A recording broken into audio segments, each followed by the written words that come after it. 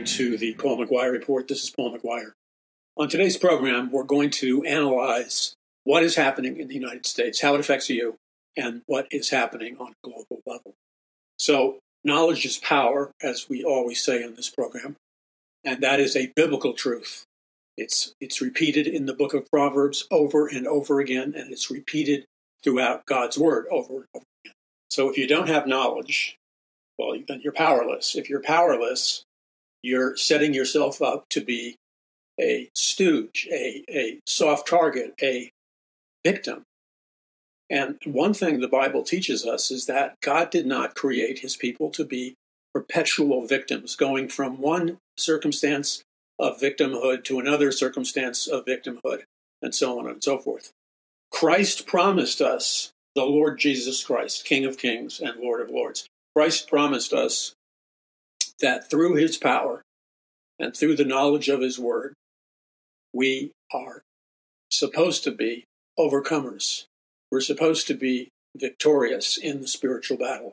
Now, I want to add a word of balance to that. Although everything I just said is true, because that's what the Bible teaches, you have to teach the Scripture in context or connection with the entirety of Scripture. So you can't just cherry pick scriptures that you like and then, attach yourself to them without balancing that with other scriptures in the Bible. Because when you balance it by comparing and contrasting it to other scriptures in the Bible, you come up with a re-energized sense of the original truth. God's word is true. It's always true. But you see that there are factors that have to be considered if you're going to have knowledge and understanding. So, for example, in the book of Hebrews, chapter 11, which is often called the faith chapter, you see all this discussion, and all of it is absolutely true, about faith and how important faith is. We're going to get into that a little bit later on in the Paul McGUIRE Report. But I want to take you with me on a global perspective, an aerial view, if you will, of what's happening in America and across the world. Now, it's not as difficult as some people make it seem to fit together properly all the puzzle pieces and come up with a coherent picture, a comparative picture, a coherent picture of, or a vision, or an understanding of, or a perception of what really is happening. So we have and have had, let's just arbitrarily take for the last 75 years, because it's been going on actually since ancient Babylon at the time of the building of the Tower of Babel. But in the last 75 years, and actually before that, it has things on the earth, so to speak, have accelerated. They have become more pronounced.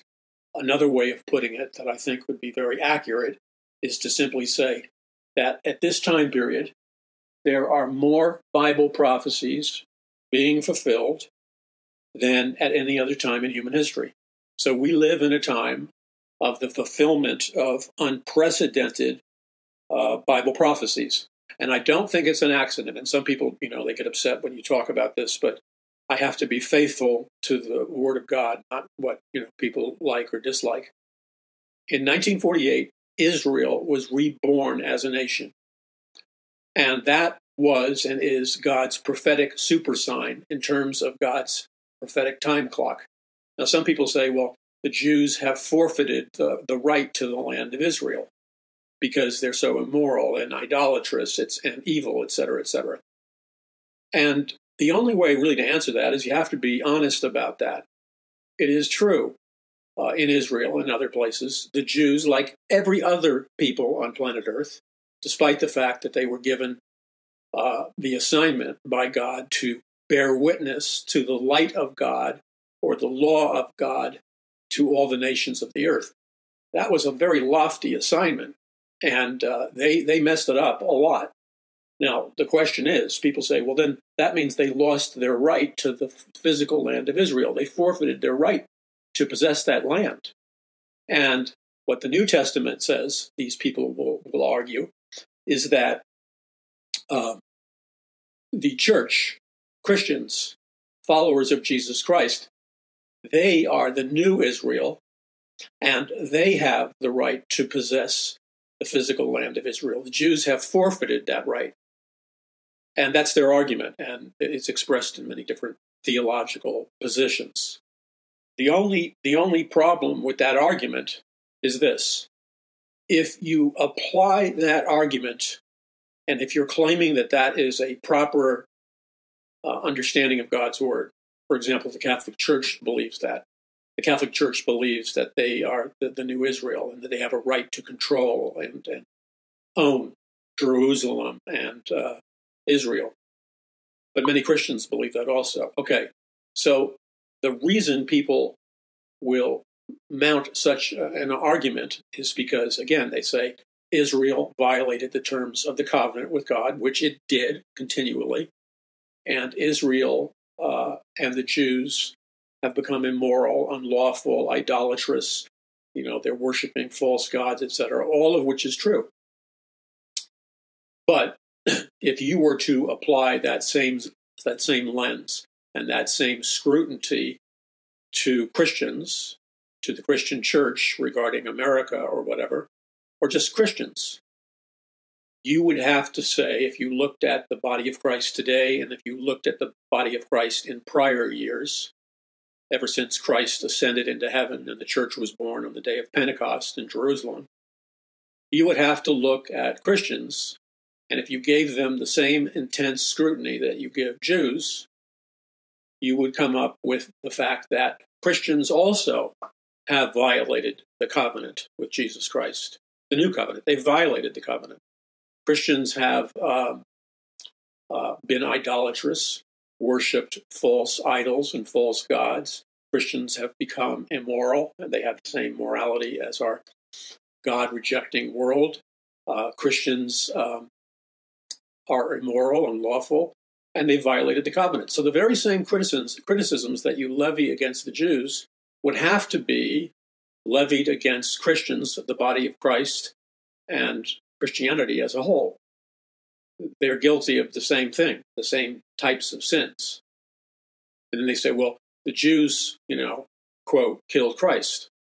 Well, Christians kill Christ all the time. When they deny the death and resurrection of Jesus Christ and its proper application to our lives and to what God is calling us to do versus what we're actually doing, we are denying Christ. We are killing Christ in a spiritual sense.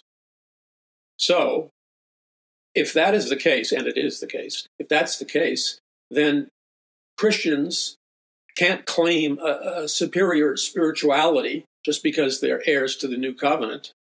They can't claim that they have the right to Jerusalem, that they're the new Israel in its entirety, and that they have a right to possess the land of Israel and Jerusalem. So you're left with a dilemma. Now, the apparent dilemma, is really not a dilemma. It's a failure to properly interpret the Word of God.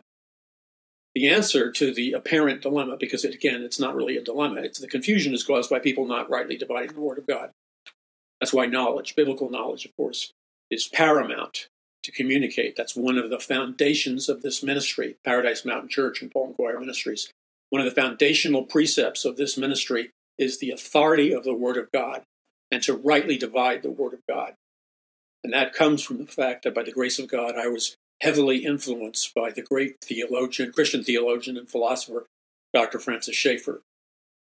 And I thank God for that, because I could have easily been swept away by every wind of doctrine, false doctrine, that has blown through the body of Christ in the last number of decades. But I was anchored. I was properly anchored in the authority of the Word of God, the inspired and inerrant Word of God. And that came from a deep theological understanding that Dr. Francis Schaeffer imparted upon me in his books and things that I was involved in, and also a deep intellectual and philosophical and scientific and rational understanding of the Scripture, because the entire thing is not separate. Spirituality, true spirituality, biblical spirituality, is not separate from true scientific reason, not pseudo-scientific reason. Okay, so the bottom line is we're all, as members of the body of Christ, we are all sinners saved by grace. That's the teaching of the Scripture. One of the most foundational teachings of the Scripture is the reality that we are all fallen creatures because of Adam and Eve. And as fallen creatures, we are all sinners. We all have a sin nature. And we're all sinners saved by grace. And grace means unmerited or unearned favor from God. So the beauty of the New Testament is that the New Testament promises if you put your faith in Jesus Christ and ask forgiveness for your sins, all of your sins are cleansed by the blood of Jesus, past, present, and future. So you always have confidence in coming to God because God doesn't hold anything against you if your repentance and your acquisition of cleansing by the blood of Jesus Christ has been done. Now, the other thing is that you can be born again by faith. It's not contingent. Being born again is not contingent about how good you are, holy and righteous. If that was the case, then the Bible would not be the good news. It would be very, very bad news, like the name of an old expression. But every time I say this expression, I think of an old movie. You may not like it. It may be offensive, but I love the movie in its time. And that was Dog Day Afternoon. Now, I'm being a little bit sarcastic here, but in Dog Day Afternoon, it was a bad day for a bunch of bank robbers because their bank robbery went south like really quickly. And, enough on the movie.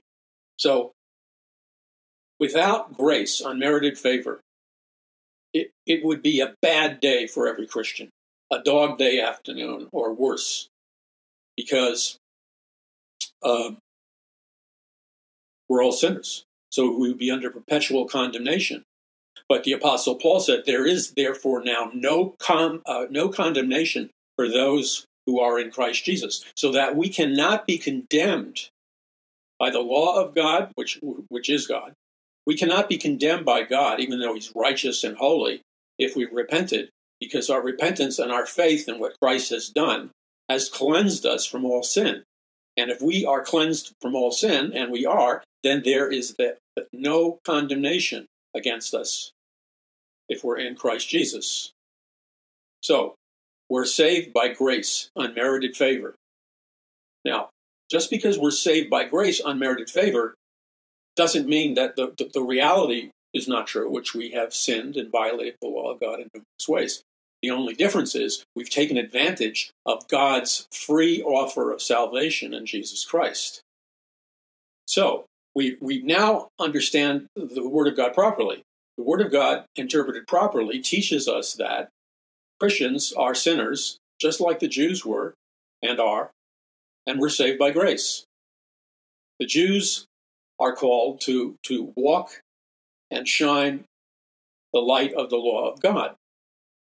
So, both of us are dependent, ultimately, upon the revelation of the Messiah, Yeshua, Jesus Christ, to cleanse us of all of our sins. Now, that being the case, we are not superior to any man or woman or to the Jews.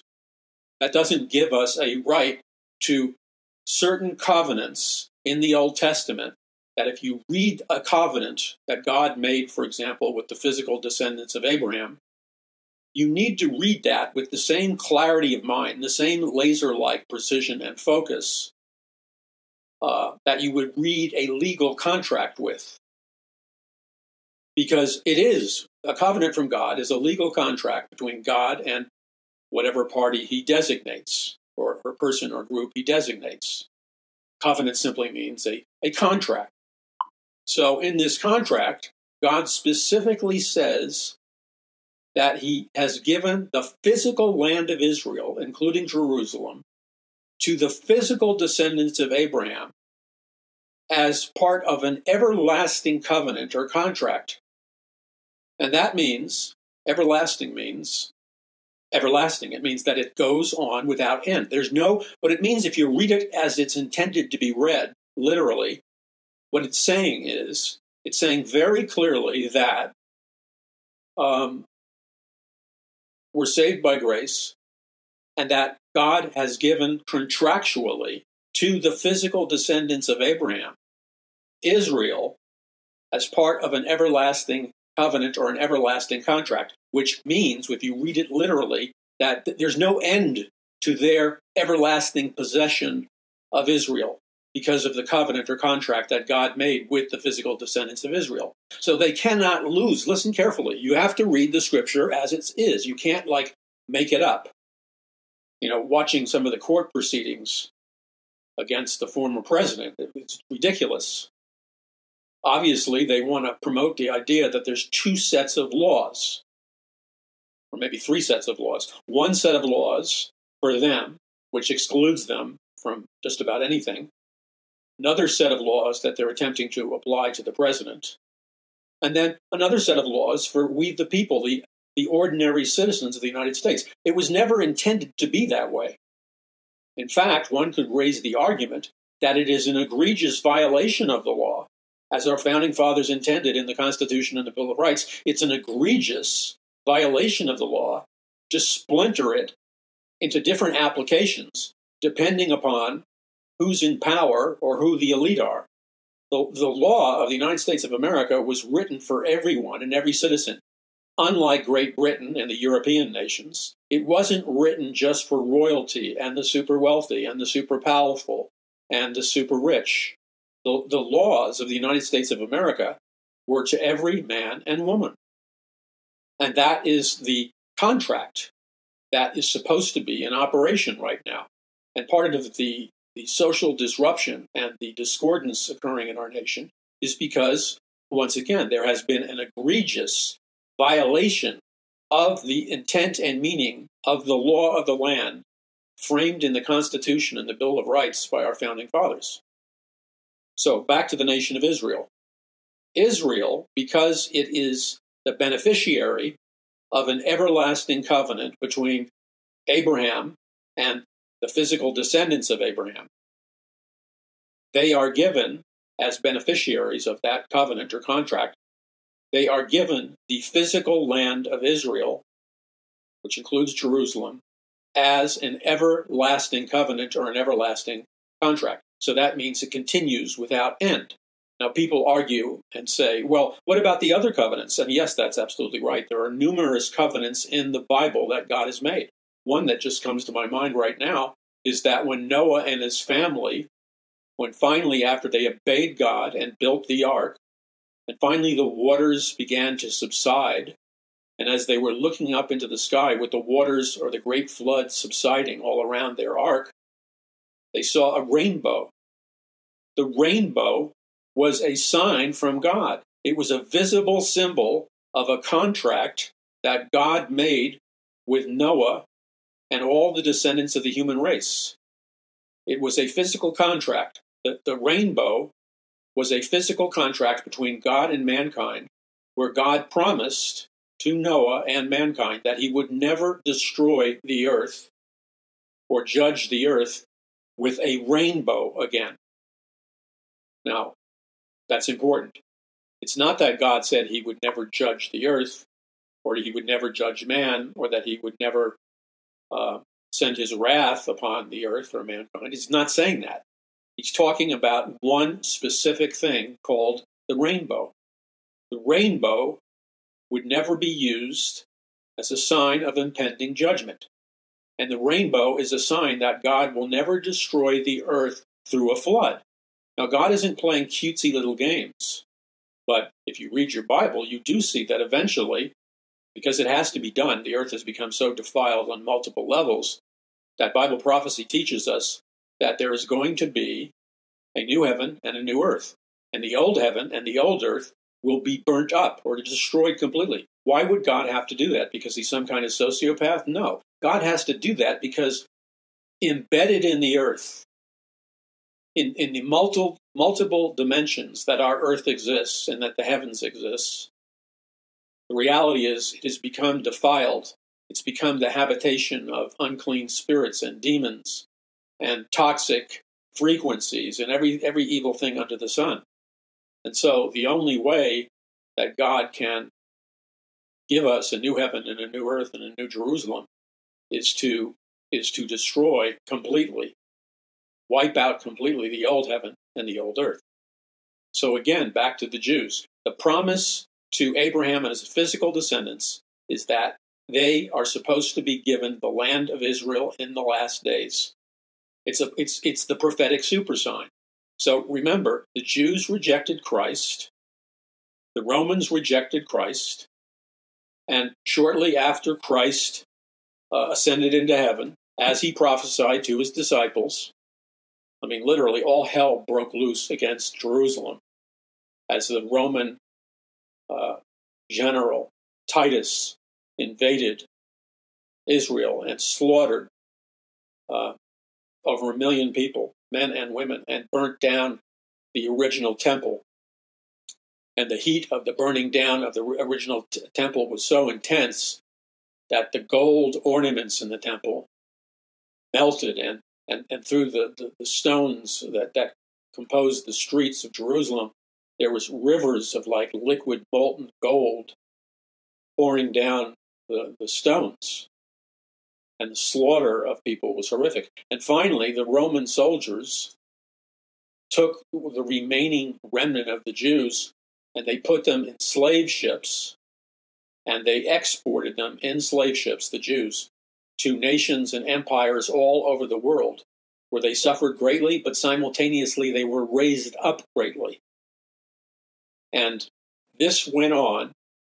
Now, you have to understand that, unlike other religions, including Christianity, the central feature of the Jewish religion is sacrifices and worship in the physical temple of God, exclusively located in Jerusalem. It's not like you can just set up a temple anywhere on earth, be a Jew, and worship God according to the Jewish religion. The worship ultimately has to be located in the physical temple of Israel, in the physical city of Jerusalem. So God's grace is on the Jews because their worship today is directed towards the temple in Jerusalem. But they need to gain, according to the Bible, control of that which was taken from them.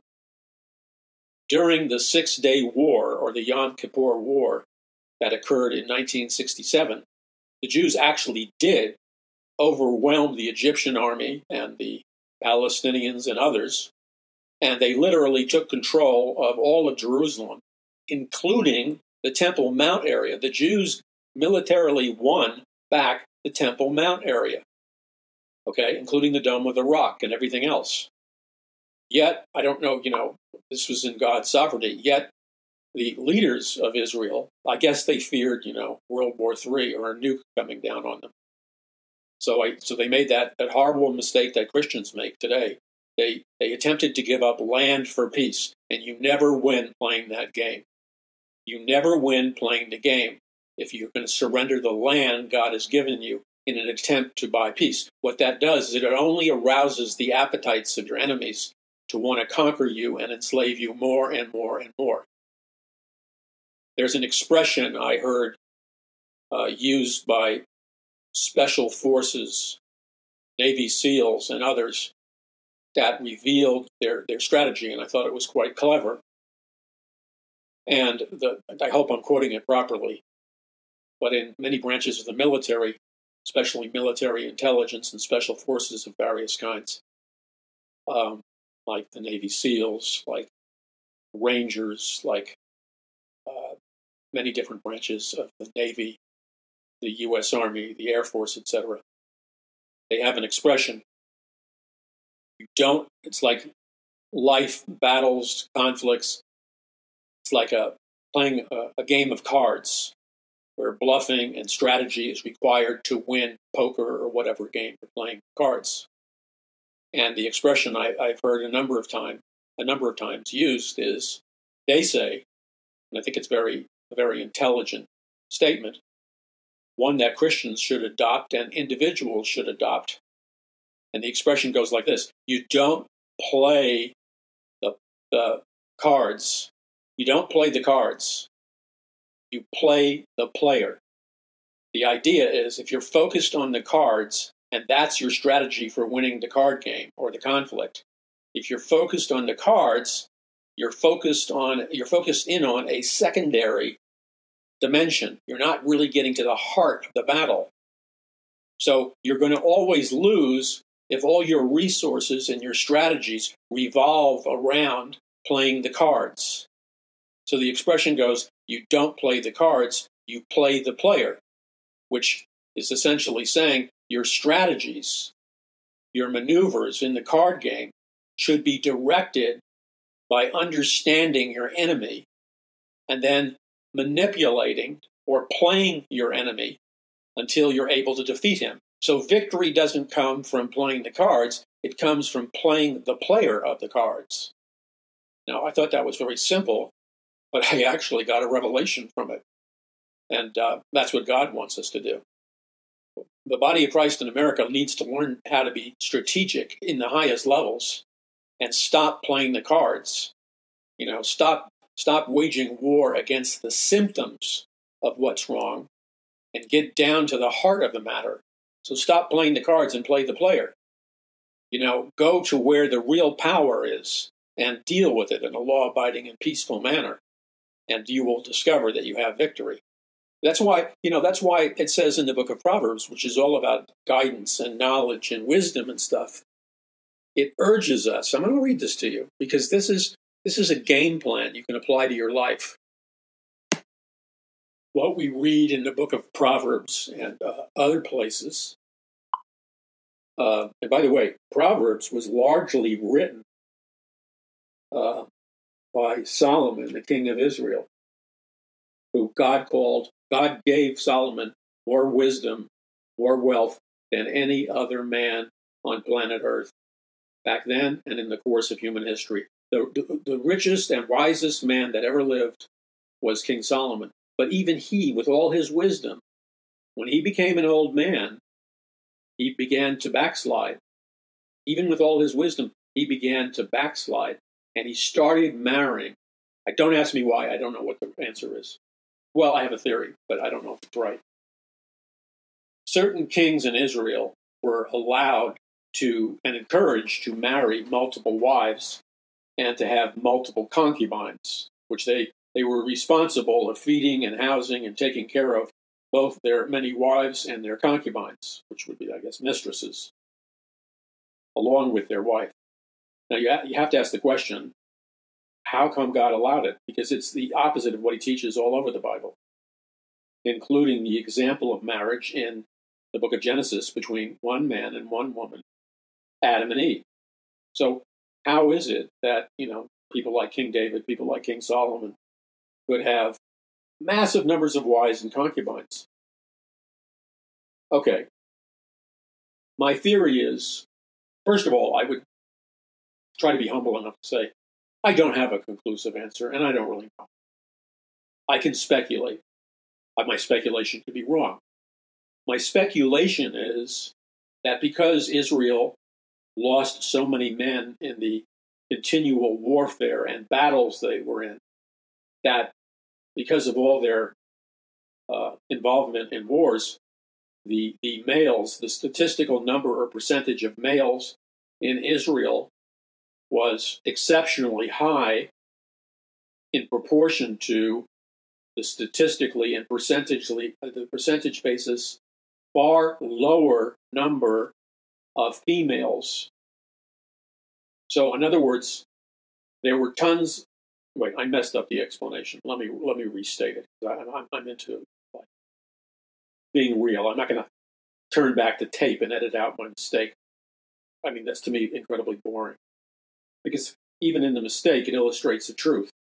So the point is that there were plenty of females, but there were far less males.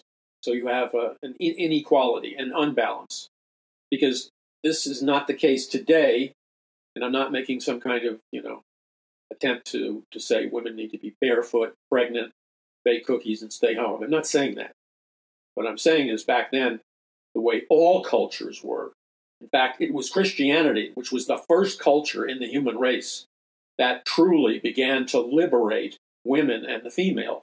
So if you're going to read history accurately, you would have to say that the greatest liberator of women in all of history had nothing to do with the feminist movement, which has probably done more to enslave women than any other factor. Because who is it that is the victim of feminism? The victim of feminism always is the female first. So feminism, among other things, promotes free sex, sexual promiscuity, etc., and does not promote traditional marriage or marriage at all. That's what feminism teaches. And the ideas of feminism have infiltrated the church. People are not aware of it, but on a subconscious level, we have all been infiltrated with the programming of feminism, which, by the way, was originally, when you go back to the communist revolution, the historical, philosophical, and sociological roots of feminism were conceived by the Marxist and communist theoreticians because their primary targets were, number one, and this includes the Frankfurt School that won the hearts of the seeker-friendly churches, and the Frankfurt School professors that seduced the biblically shallow Christian leaders into accepting a total heresy known as critical race theory, which the Nazis used to destroy the church in Germany. And the more recent, in Nazi Germany, they called it the German schools of theological higher criticism, also known simply as critical theory. Critical theory is just a fancy way of saying you're going to indoctrinate all the people in Germany, especially those who want to be pastors and theologians. You're going to indoctrinate them in a theology in which the primary focus is to criticize every little part of the Bible until the Bible is reduced to a pile of meaningless rubble. So critical theory is designed to suck out all aspects of the supernatural, all miracles, all Bible prophecy, all the power of the Bible. Critical theory is designed to be a wrecking ball to a strong biblical faith. Now, the Nazis were not stupid. The Nazis were, because they served the devil, they were smart as the devil. The Nazis came out of the occult secret societies of Nazi Germany. I write about this extensively. I was the first person on a mainstream level, writing from a biblical perspective, I was the first person to blow open the true story of the secret occult powers and the secret occult Nazi beliefs of the Third Reich and the Nazi rocket scientists and the Nazi mind control scientists and the Nazi genetic scientists, and to expose the German theological schools of higher criticism. So and I talk about this in detail, you want to hit a home run and know what you're talking about, you don't have to say much. When you know what you're talking about, you don't even have to think about it. And the words that you say in love are like somebody being hit with a karate chop, and you didn't even mean it. It's just that you're loaded for bear, so to speak. When you really have knowledge of history in the Bible, okay, when you have that, it just leaks out of you. And you'll discover that your enemies begin to retreat from your life. You begin to discover that in social gatherings, in corporate gatherings, in businesses, in communities. You don't have to say much because whatever you say reflects, you can say two words, and it reflects a depth of biblical understanding which confers upon you supernatural favor and the supernatural power of God. Oh my Lord, I wish some of you would wake up to the fact of what God has for you so much. Okay, so you hardly have to say anything. It just leaks out of you, and it's like a karate chop. And you discover that you're not attacked as much. In fact, I hardly ever get attacked by anybody who knows me or knows my reputation.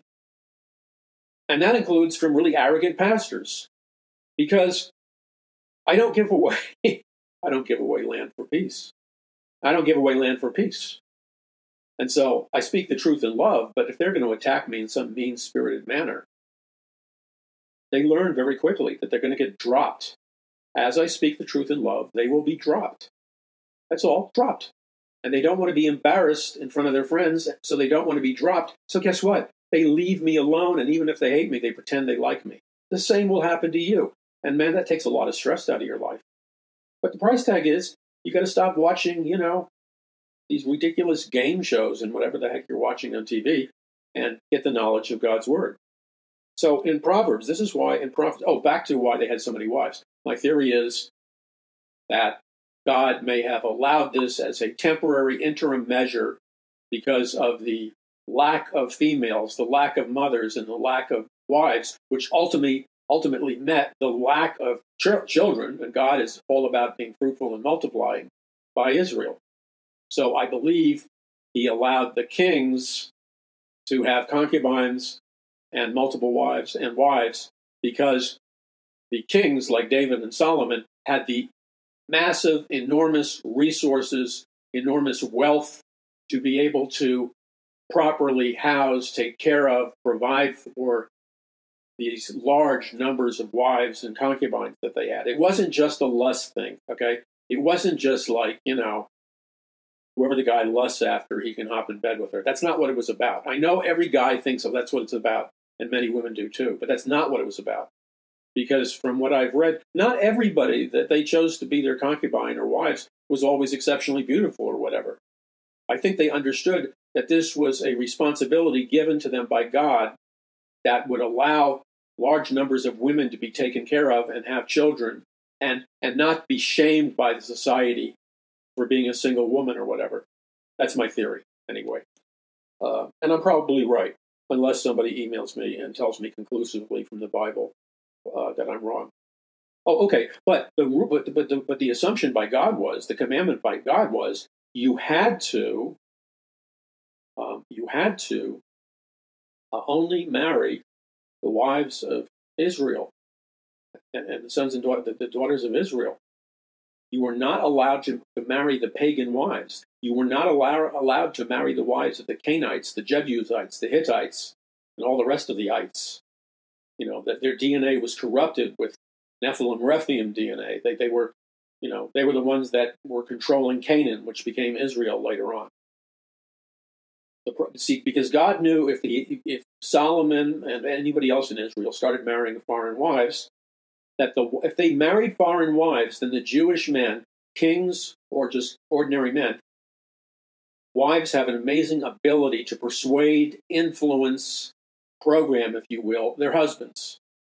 And so God instituted that law as a protective measure so that the men of Israel, including the kings of Israel, would not be led astray spiritually and follow the false religions of their pagan wives, because their pagan wives were worshiping idols. And let's be really specific and graphic within taste about what that worship involved. And I'm going to give you a 5 seconds head up if you got a child. I think it's appropriate, but you may not, and I want to respect your parenthood. Unlike the school system, I respect and honor your parenthood, either as a mother or a father or whoever you are in terms of grandmother, whoever you are who's been given the holy responsibility of raising children. So here's the 5-second warning. 1, 2, 3, 4, 5, and this is a bonus number, 6, and there's no occultic meaning because I gave you a bonus number of 6. It's just I wanted to give you extra time. Okay, so here is how the women who worshipped idols, the women who worshipped foreign gods, the primary methodologies of worship were animal sacrifice, but more disturbingly, they sacrificed their babies alive. They burned their babies alive in human sacrifice on the altars of Baal that represented Satan. And they sacrificed and committed egregious sexual immorality when they were worshiping the female version of Baal, whose name was Ashtaroth. Ashtaroth throughout human history, she's called many different names like Isis and Venus and Aphrodite and on and on and on. And many temples of prostitution are built to worship her. So worshiping her, Ashtaroth, leads into both human sacrifice and hypersexual immorality, and worshiping Baal means human sacrifice, child sacrifice. And you need to know precisely the level of cruelty that was part of this worship, because that will give you You want to know the answer to why a loving God can do some of these apparently very cruel things? You don't have to walk around like some kind of zombie land tourist. You can have a definitive, comprehensive answer, which will give you power, baby, when you're mixing with unbelievers in your family or social circles or whatever. Because they are, I promise you, in terms of strategy, they are inevitably going to ask you, how can you believe in a God who claims to be love? How can a loving God do such, quote, horrible things or allow such horrible things to happen, like what God commanded the Jews to do in the Old Testament when he told them to go into the foreign nations and slaughter all the people? How can you say that that's a God of love? That's barbaric. Okay, front and center, wake up, smell the coffee. In fact, do what I do, smell the espresso and let it rock your world. Wake up, awake, sleeper, and rise from the dead so that the light of Christ will shine upon you as the light of Christ is shining upon you now. Why? Because the light of Christ is the Word of God. Jesus is the Word that became flesh. Okay, so here's the deal. These foreign wives that they were forbidden to marry worshipped their foreign gods like Baal and Ashtaroth by burning their children alive on the altars of Baal. So there would be this metallic statue of Baal with metallic hands outstretched. And the priests of Baal would superheat up with fire and whatever they called charcoal or whatever until the hands in the statue of Baal were white hot, red hot heat, white hot, because it was heated up to such a high temperature. And then they would take their precious baby or daughter, and this is the way they worship Baal. They were asking Baal for money and crops and healing, and they were worshiping Baal as their god.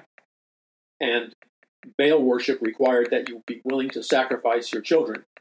So the way you sacrificed your children, and this is what the foreign wives did, the worshippers of foreign gods type of wives, they put their precious little baby, their male and female babies, on the red-hot, burning white hands heated up by fire, and they placed their young little precious babes on the heated up hands, which caused their precious little babies to be burnt alive. And by burning alive in horrible agony, their precious newborn children, they were hoping to access blessings from Baal. Now, that and other sins, even grosser, this is what marrying foreign wives, according to God and God's understanding of history, this is where it ended up. So even though Solomon was the wisest man who ever lived on planet Earth, I mean, everybody wanted to get wisdom from him. He was the wisest man who ever lived, and yet in his old age, his brain began to slip. He let down his guard. He disobeyed the word of God, which he clearly knew, and he married these foreign wives. And you bet your you-know-what that the foreign wives, God forbid, because this guy, even in his elder years, was messing around with his wives and concubines. You know what I'm saying? So a certain number of them were pregnant with his child. Now, the reality is, old or not, he may have seen the child, been there at the birth, but then the Bible doesn't really point out whether Solomon joined his foreign wives in these abominable ceremonies, or the wives just worshiped Baal and Ashtaroth by themselves. But the women that he impregnated, they burnt his and their baby alive on the altars of Baal. Horrific, huh? And that's why these pagan religions ultimately are rooted and grounded in the demonic. They're Luciferian. Okay, so God wants you not to make the same mistake. Because here in America, we are making that same mistake. Let me ask you, what is the difference between making it legal to, they call it aborting your child after your child is birthed from your womb? Okay, so to be specific, your child is outside of you. It's come through where it's supposed to come through, and you can see your little baby crying, and then eventually they'll cut their umbilical cords.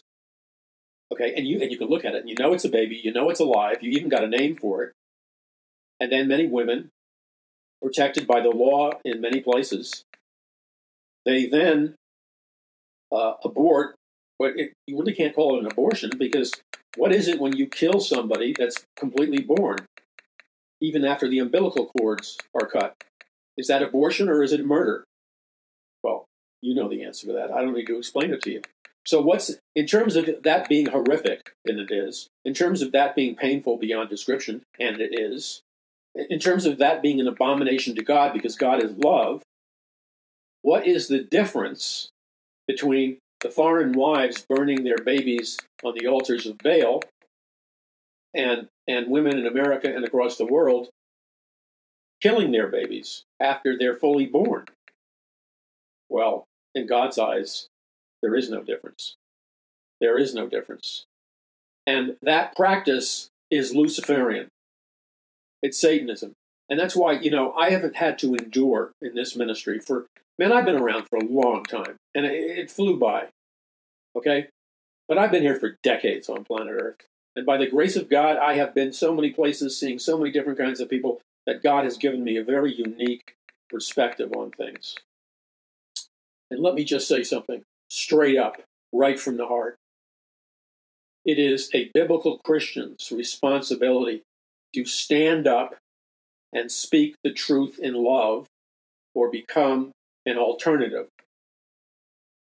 Even when it comes to the horrors of killing a fully born baby, you speak the truth in love.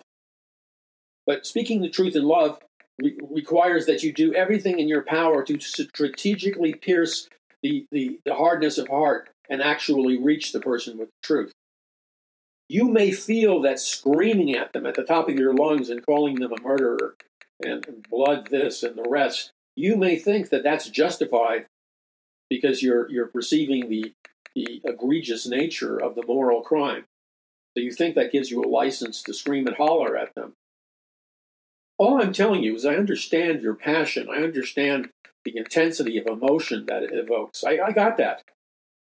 But if you're going to be strategic, in most cases, it would be wise that you would function in this way. You would be wise as a serpent and harmless as a dove.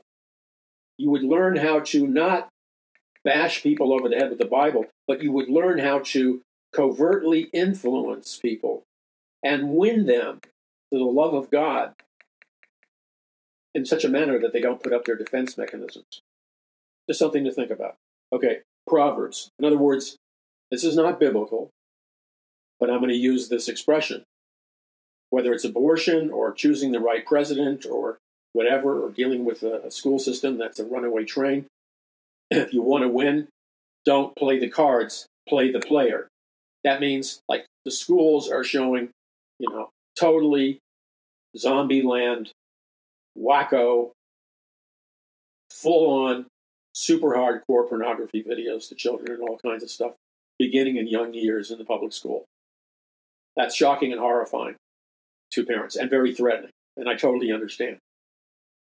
But your goal is not just to express your emotion. Your ultimate goal is to change the situation. So how can you be effective? The way you're effective is you don't function in a predictable manner. You don't come at them in a way that they're prepared for. And by the way, they attend seminars that prepare them for people like you. So they know how to verbally marginalize you, manipulate the other parents in the room to turn the other parents against you. They're taught strategies, sentences, questions, and techniques. And if you are not prepared for this sophisticated sword fight, they're going to take you down. And that's not what God wants. So you need to be wise as a serpent and harmless as a dove. You have to have a strategy going in there. You have to anticipate in advance, or think through in advance, what kind of attacks you're going to endure, what kind of curveballs you're going to be thrown.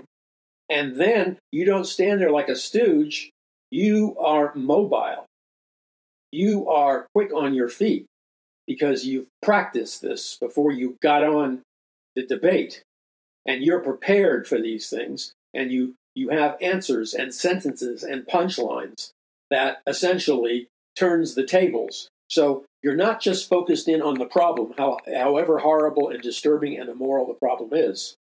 you go beyond that. You don't play the cards, you play the player. In this case, you're going to play or take control of the people who, whether they know it or not, have stepped into the role of being your enemy.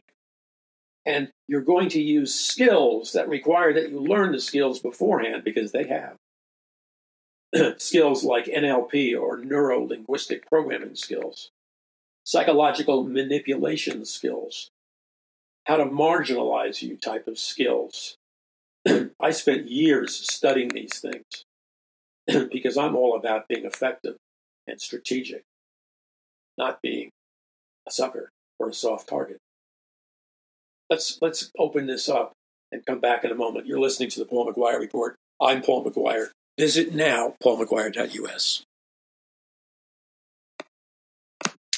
This is Paul McGUIRE, and you are listening to the Paul McGUIRE Report.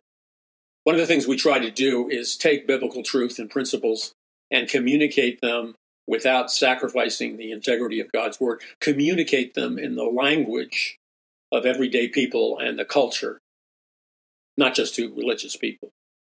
And so we use social media, we use intentionally a certain kind of methodology in the words we use in communication, the illustrations, etc. It may rock some people's world, it may upset people. Most people, it opens them up. And more importantly, the people we want to reach, the people that are alienated from Christianity.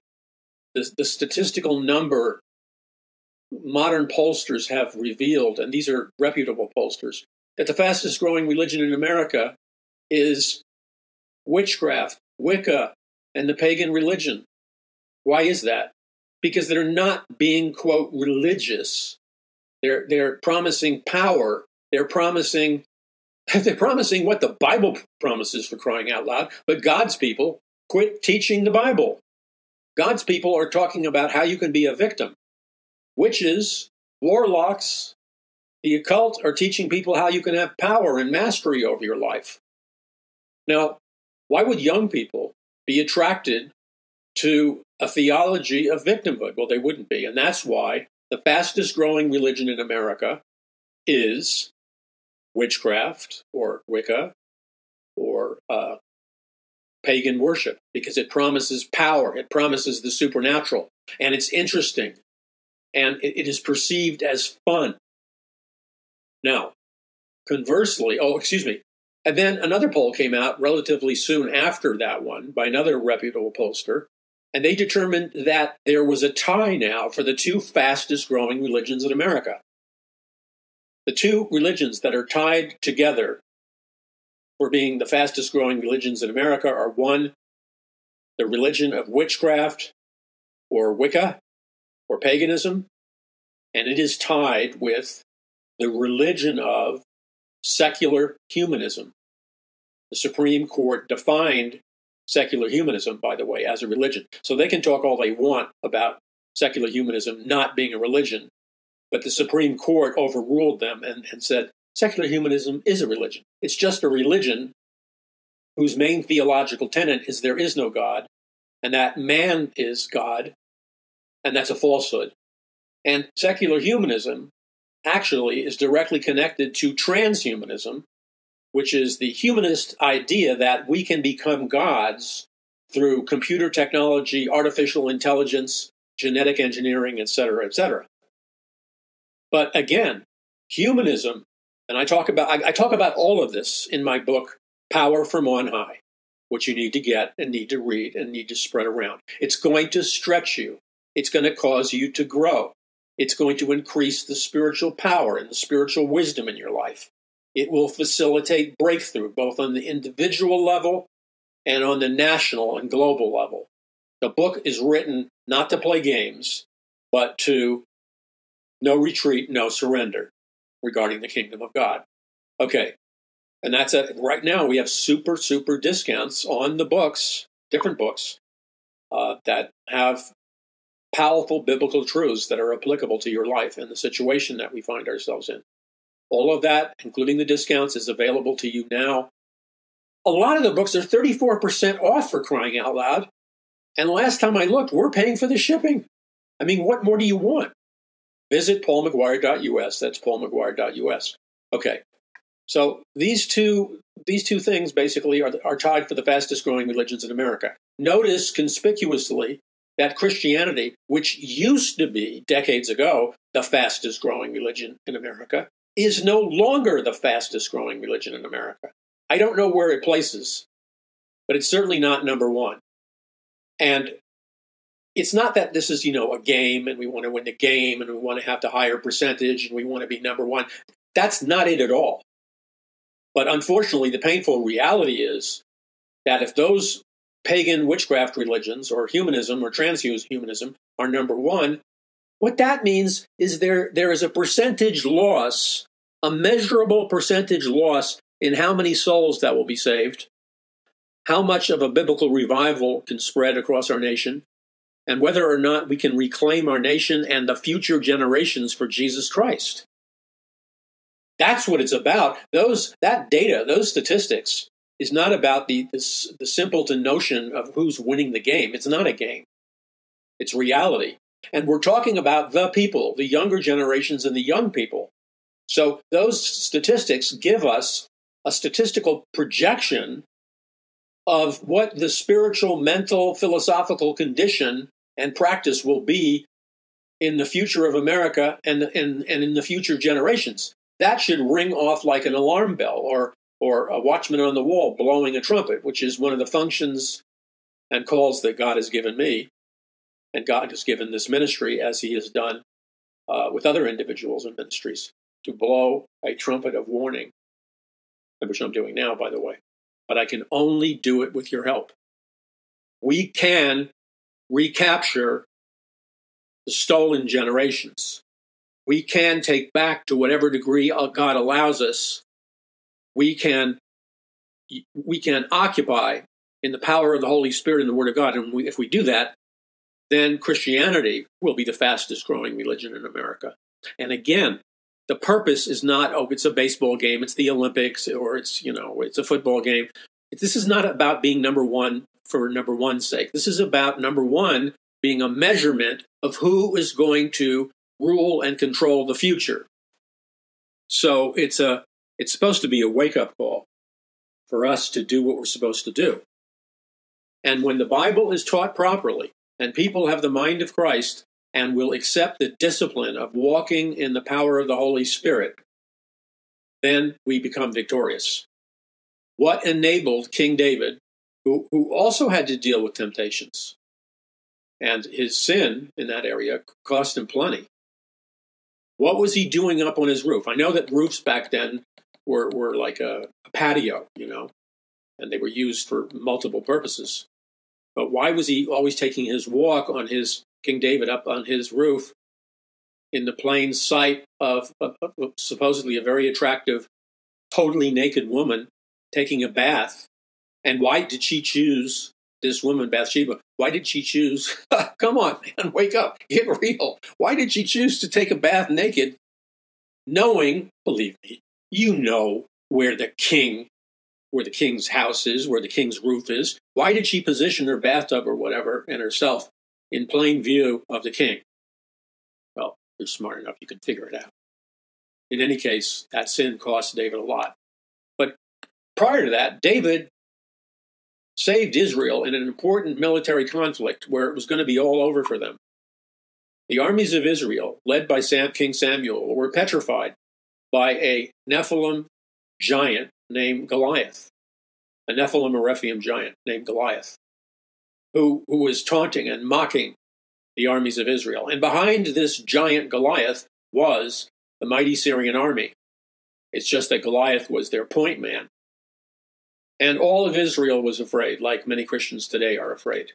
They're afraid because they're not walking in the power of God. That's why I called my book Power from on High. Power from on high. Not to argue theology, but to rediscover a lost truth. So David, however theologically you want to describe the move of the Holy Spirit or the anointing of God that was on him, because it wasn't on him, he, in a fearless state, what psychologists, what neuropsychiatrists might call David entering a flow state, or as neuropsychiatrists might call, entering the zone, when all you can see is your victory and you're in a state of super serenity and calmness, and you know that you know that you know you're going to take down Goliath by just swirling around your slingshot and with one smooth stone. Oh, before he dropped Goliath by landing the stone in the forehead of Goliath, he countered Goliath's psyop or psychological operations tactic to fill the armies of Israel with fear as he mocked them. So David, as psychiatrists and psychologists might describe, he entered a flow state. He entered the zone. And from there, he faced Goliath, looked at Goliath directly in the eye. And all of a sudden, because of the anointing of the power of God within him, out of his inner man exploded the words that came out at a very high volume, anointed with the authority of God's Holy Spirit. He said to Goliath, with authority and power, he declared and broke the struggle in the invisible realm first. He declared these words, "How dare you defy the armies of the living God?" And then he whirls around his slingshot and he lands that smooth stone in the forehead of Goliath. Goliath drops. The Syrian army is terrified and they're peeing in their pants. They're shaking in their boots and they begin to run. But they're still hanging in there. And so David marches forward and picks up the dead Goliath by the hair, takes the sword of Goliath, chops Goliath's head off, pulls his head up by the hair high, and shows the decapitated head of their giant Goliath to the Syrian army. And that caused a stampede of retreat as the Syrian army, that were legendary for their ruthlessness and cruelty, fled for their lives. God wants to do a similar thing in America. Not one of physical violence, one of spiritual power. But in order to acquire that spiritual power, you got to do stuff like get power from on high, which means you got to read the scripture. You got to meditate in the scripture. You have to pray to the Lord. Just like Jesus told the disciples. He told them before he ascended into heaven, he said, go to Jerusalem, tarry in Jerusalem, until the Father sends you power from on high, which means the dunamis, dynamite explosion of God, which also means until the Father clothes you with power from on high. Because when you have that supernatural anointing, the dunamis, power from on high, that is a game changer. You move from basic beginning Boy Scout to highly trained super soldier in seconds. Now, I'm not knocking Boy Scouts. Boy Scouts are a great preliminary training discipline for young men. So I'm not putting that down. There's a place for that. But if you're an adult or an older man, there's nothing wrong with volunteering to lead a troop or whatever. It's admirable. But you, in terms of your own spirituality, should not be operating any longer at the level of a Boy Scout. You should be at least operating on the level of a highly trained, effective soldier. And if you really want to go all the way and pay the price of discipline, renewing your mind with the Word of God, walking in the power of the Holy Spirit, picking up your cross and following Jesus, you have an opportunity to be a super soldier in the spiritual army of God. It's up to you. According to your faith, be it unto you. And I can, anticipate somebody going, where does it say that in the Bible? I don't see it say anything about super soldiers in the Bible. I could answer that in an unkind way, but I'm not going to.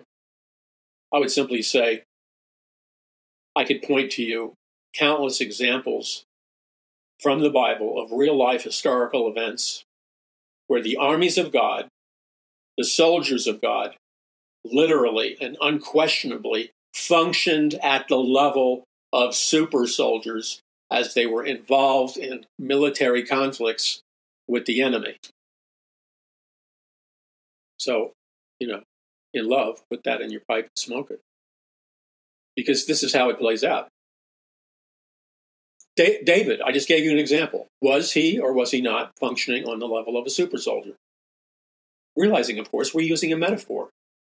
We're using a metaphor and a parable. Why are you using a parable? Because Jesus used parables. It's a tool in communicating. What about Joshua and Caleb, who had their perception altered by the power of God, and they dropped the Nephilim, Rephaim giants, and their perception was altered by God, so they perceived themselves as giants. That's like super soldier training. They perceived themselves as giants, and they perceived the so-called giants as grasshoppers. And the move of the Spirit was so radical that the giants themselves began to perceive themselves as grasshoppers. And that's just the beginning. We could go through so many examples that make your head spin. In any case, we have a job to do.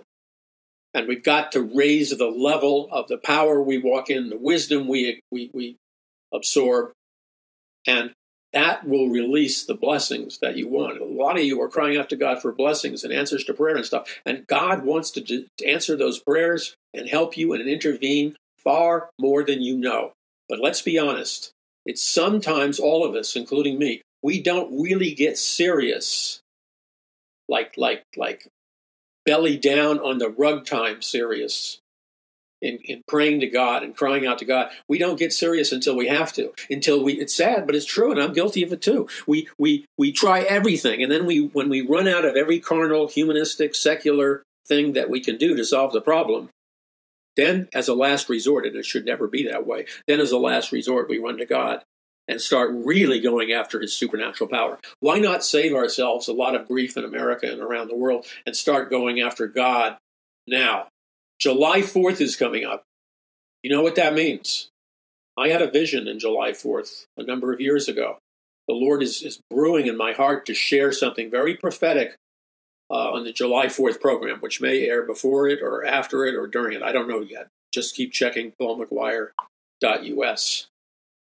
We can take back significant territory if we'll sync up with God and obey God and rely on his power, wisdom, and knowledge. I need you to join me. I'm not here to play games, as you can tell. Pray. Whatever God tells you to donate, flat out obey him. End of story. Become an intercessory prayer warrior for me, the ministry, my family, and the people associated with the ministry. Be an intercessory prayer warrior. Number 3, sign up and join the e-blast list. Thank you for doing it, by the way. Thank you. Many of you have responded to the call. Sign up for our Rumble page, our Brighteon page, or whatever social media you're watching on. Make sure you sign up, that you like, you follow. Because, it's rigged. I have looked at, I'm going to talk about Rumble for a minute. Rumble's supposed to be this wonderful alternative. I really wonder, because I have internal data that I can look at. Yeah, I have data to compare other data with. And we on Rumble have been hovering at like 1.9, which means 1,900, regular viewers. We've been stuck at 1.9 for a long period of time, and I know lots of you are signing up. So what's really going on at Rumble? Now today, I think we're at 1.96. So it goes up a fraction of a percentage over like a 3-month period. Something is rotten in Denmark. The rigging is not just who you think it is. So I need your help. I need your help because the numbers matter only because the numbers give you the worldly power and gives you access and territory that you can't get unless you generate the numbers. But because I've been so effective over the decades, and I've been in this game a long time, reaching millions of people, and it was measurable. It used to be plainly, you used to be able to just flick on one page, and you would see the numbers confirm that I'm alleging. Millions of people, millions of followers for a long, long time. And then when they started the rigging, They started slicing and dicing it and making up the numbers, which are far lower. Why? They want to marginalize me. But guess what, baby? I'm not going to be marginalized. I'm not going to be marginalized. And with your help, I don't have to be, because I'm standing up for what you want and what you believe in. God bless you. This is Paul McGuire. Visit paulmcguire.us.